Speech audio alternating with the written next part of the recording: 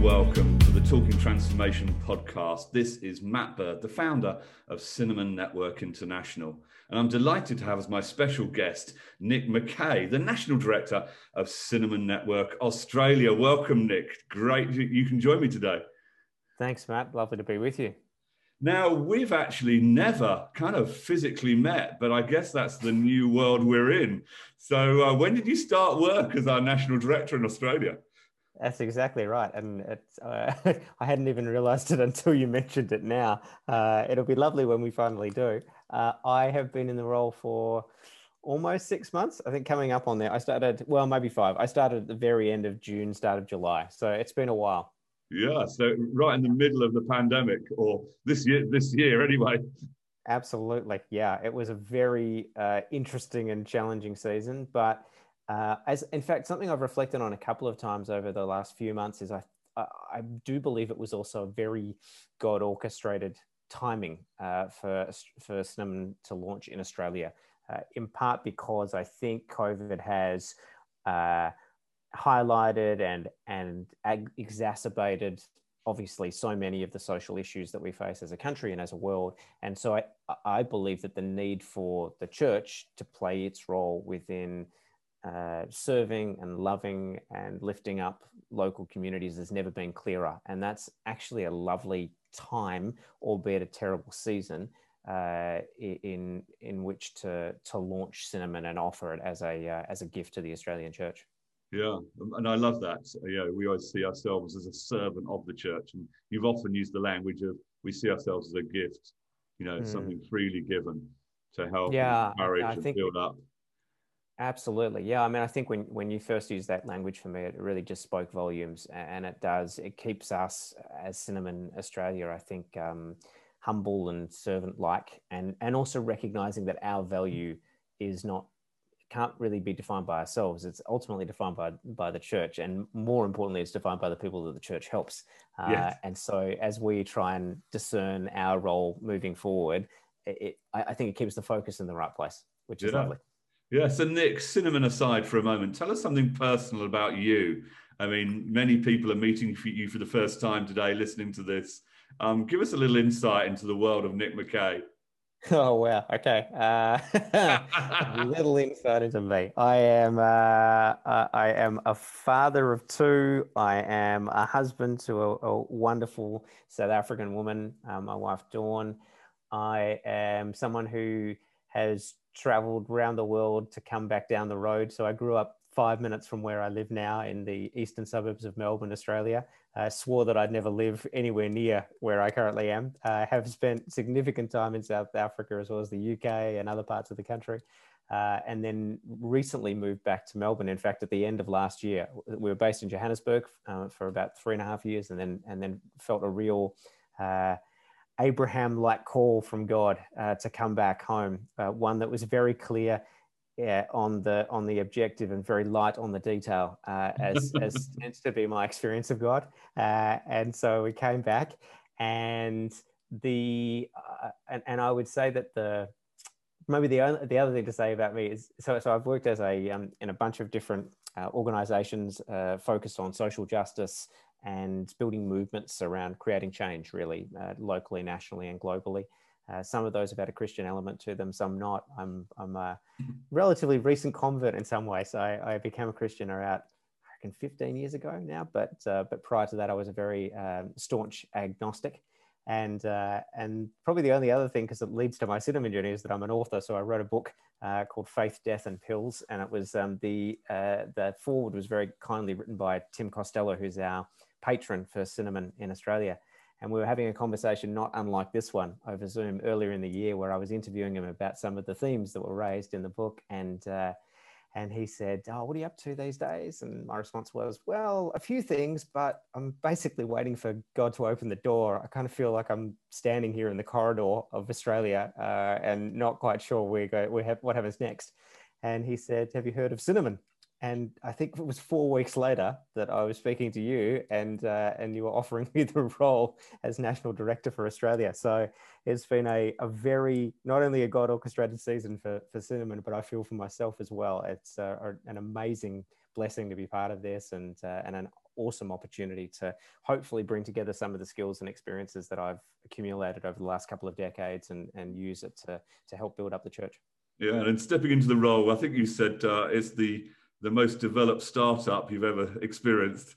The best established startup ever. Absolutely. That's right. I have a startup history, but I know what startups look like, and it's not Cinnamon Australia. And that's due to your relentlessness and God's grace. Because when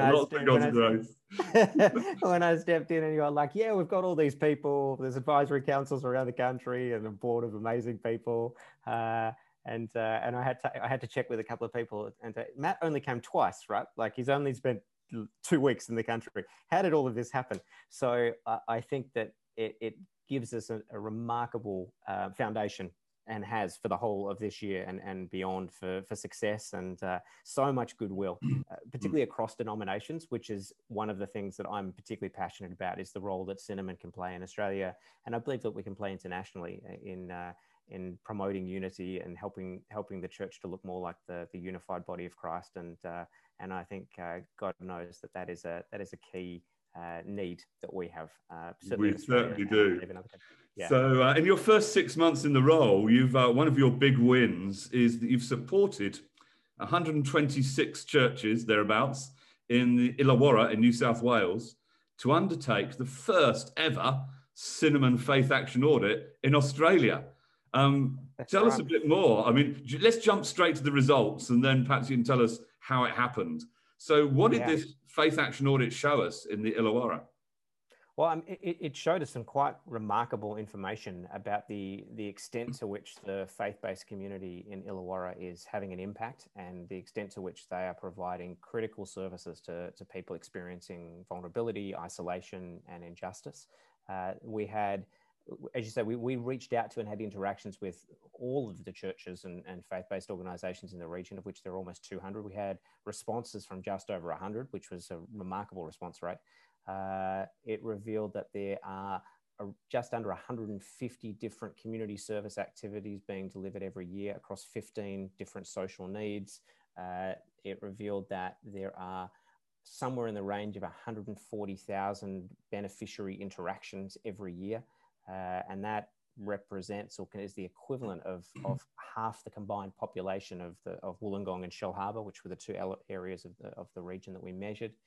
And in a kind of financial sense, it revealed that the work of the faith-based community in this regard is equivalent to well over $9.7 million in social impact value every year. Wow. And is that kind of gifts in kind and stuff given, or is it time? What does that figure represent? Well, I mean, that's the more impressive thing in many regards, is that it measures time only. So it's basically it's the human capital investment of churches and faith-based organizations, both paid staff as well as volunteers. And we basically calculated the approximate number of hours delivered per year and multiplied that by the minimum wage in Australia. And so it is a very conservative estimate of the true value. But that was part of our desire as well, was that we didn't want to overclaim the impact, but at the same time, we wanted to give a powerful snapshot of what the faith community in Illawarra, and I believe throughout Australia, really does, and how much it's worth to the local communities, but particularly those in need. Yeah. And many of those hours, will be providing skills and expertise worth far more than the living wage. Oh, absolutely. So it's quite incredible. Yeah, and I mean we're only capturing. As I said, 50% of the responses of the organisations, the regions. There's many more activities out there that we weren't able to capture in this particular audit. So it is just a drop in the ocean, but it's nonetheless a pretty significant drop. Yeah, and I often like to think, Nick, if all the churches and faith-based organisations shut up shop tomorrow, what would be the replacement cost? Because it wouldn't be 9.7 million Australian dollars. Correct. You know, because, you know, if you had to pay people that, there'd be pension on top of that. There'll be other taxes on top of that. There'll be employee insurance. There'll be retirement contributions. I mean, you're probably looking at a 3x replacement costs, you know, if all that work stopped overnight. I agree with you. And I think there's actually even, perhaps there's a value to the church-led or faith-based led service that can't even be quantified in monetary terms. And that is the way that we serve, both in terms of like the motivation that drives us, as well as what people experience when they are served by someone from a church or a faith-based organization, as opposed to government or a corporate CSR initiative. And I believe there's a role for everybody to play. But interestingly, at the launch for Illawarra, I was just the morning before, I was reading from Ezekiel about God's vision for the new Israel and placing the temple basically side by side with the city. And there was a clear line in his vision. There was a clear line of separation between the two because of these unique roles, I believe, for the church and the city. But that boundary was never supposed to be a barrier. So I think part of what this audit reveals is that there's a unique role for churches to be playing and faith-based organisations to be playing within cities, and it needs to be done alongside and where possible in partnership with government, corporate, other sectors. And the wonderful thing about the Illawarra audit is it revealed that a lot of this is already happening, but there is also a lot of room for expansion and improvement in that regard as well. Yeah. So what are the Illawarra leaders now doing with this research? Because it's nice to have a report on the shelf or in electronic form. How are they now leveraging this to start conversations and collaboration with other partners? Yeah, so we have always said since the beginning that the report is just the start rather than the end of the process. And really, we encouraged our partner in Illawarra, Together for the Illawarra, which was this coalition of churches from across the region, to think about how this can be a means to an end for them in their desires to better serve the community and to promote collaboration and unity across the church in the region. So they're going to be hosting a range of meetings with existing fraternals and groups of church leaders that exist, as well as hosting their own forums in order to basically unpack and dissect the report, explore what's being done really well, what are the areas or the gaps that might be missing, identify opportunities to learn from one another. So Phil Inglis, who I believe you've spoken to from the Salvation Army, was saying, we really wanted to do visiting services because we know there's a lot of isolated individuals in the region, but we don't know how to best do it. And suddenly they've got these figures that say, well, Catholic Care, the Catholic Church-based agency, is doing amazing work in that regard. So what can the Salvos learn from Catholic Care? But also what can Catholic Care learn from the Salvos? You know, how can they come together and improve their respective offerings? So I think it's going to be, that's the next step. And from there, I think they'll also be looking at how they can use this data and these figures to open more doors into government and explore those options. And I hope also to open eyes more broadly within society about the true value of the church and the faith-based community, because I think that's something, the reputation, certainly in Australia, the reputation of the church and what it means to be a Christian could be better. Is the most diplomatic way I can phrase it. And we've brought quite a lot of that on ourselves. But I think there is amazing work that we do. And it's wonderful to have the kind of the proof and be able to share it. Well, it's great in the Illawarra to have this evidence that faith is a force for good.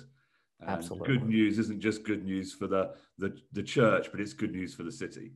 And I think that's what this report shows. And it's great to hear how it's being leveraged. So Nick, what's next for you and for Cinnamon Network Australia? Where do we go now? Well, probably a bunch of different directions, but because we're just starting off, and I feel like the more we scratch the surface, the more opportunities there are, and the more God seems to be revealing ways that we can be of service to the church and to people in need. But as it relates specifically to the Cinnamon Faith Action audits, I feel that can be a critical vehicle for us in empowering churches and communities across the country. And Illawarra for us really was a pilot to be able to test it and to see how it works in the Australian context, to make mistakes, which we did, to learn lessons, which we hopefully did, and to benefit from all the wonderful people at Together for the Illawarra who allowed us to run this with them and take it now to other regions. So we're already in conversations with some amazing church leaders and existing coalitions of faith-based organisations in Victoria, in Tasmania, in Queensland, in WA. And so we are hoping to run at least 3 more of these across the country next year. I think it could even be as many as 6. We'll do at least as many again in 2022. And ultimately, I think heading to a point where we have not just a snapshot at a local level or even at a state and territory level, but hopefully enough data at a national level that we can bring it together and present it in a cumulative fashion to the Australian government and relevant stakeholders at the national level to say, this is our contribution. This is what we're already doing. Wow. What more can we do, and how can we better work with you and with others? So we've got big plans, a little way to go, but at least we've started, and we've now got the evidence of what it looks like, which is very, very helpful. Yeah. So Nick, what would you say to anybody listening to this Talking Transformation broadcast if they were thinking, gosh, I'd like to find out more. I'm quite interested in doing this in our town or our city. What would you say to them to encourage them, and how can they get in contact with you?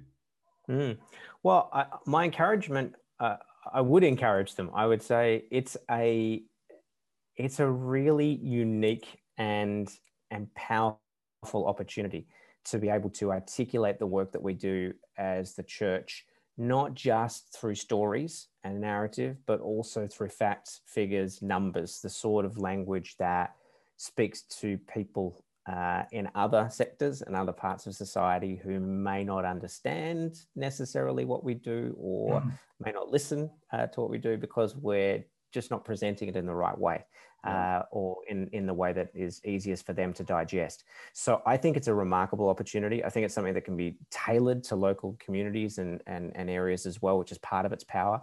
So do it, I guess, is my advice. Reach out to us. Let's have a conversation about what it might look like and how we can help you run this in your region or town or city. It's an undertaking. There is quite a bit involved, but I think in terms of the return on the investment of time, it's well and truly worth it. And as again, Phil and others from Illawarra have said, a lot of the benefit is actually the process. Because it's the conversations that you have, it's the relationships that you form, it's the testing of what it actually means to work in unity and collaboration across churches and denominations. That's part of the power of it. So if you're in Australia and you want to run a Cinnamon Faith Action audit, you can reach out to us at australia@cinnamonnetwork.com. You can check out the website, cinnamonnetwork.org.au. And similarly, the international site, cinnamonnetwork.com, to find out some more information about the CFAAs and to get in touch with us if you'd like to have a conversation about doing your own. Wonderful. Thank you, Nick. We always say that really what this is doing is helping the church become bilingual, to learn to communicate the value of it, what it does, in a way that wider society can understand the true value and contribution of the church to communities and wider society. So, church, you're amazing, and we want to help you communicate your value and your impact in a way that your town, your city, your nation, the world can better understand the value of the good news of Jesus Christ. So reach out to us at cinnamonnetwork.com. If you're in Australia, South Africa, America, Europe, wherever you are in the world, reach out to us. We would love to work with you. Thank you so much for your time, Nick. It's been a great pleasure. And you have a great Christmas, and we look forward to speaking again real soon. Excellent. My pleasure. Thanks so much, Matt. Cheers.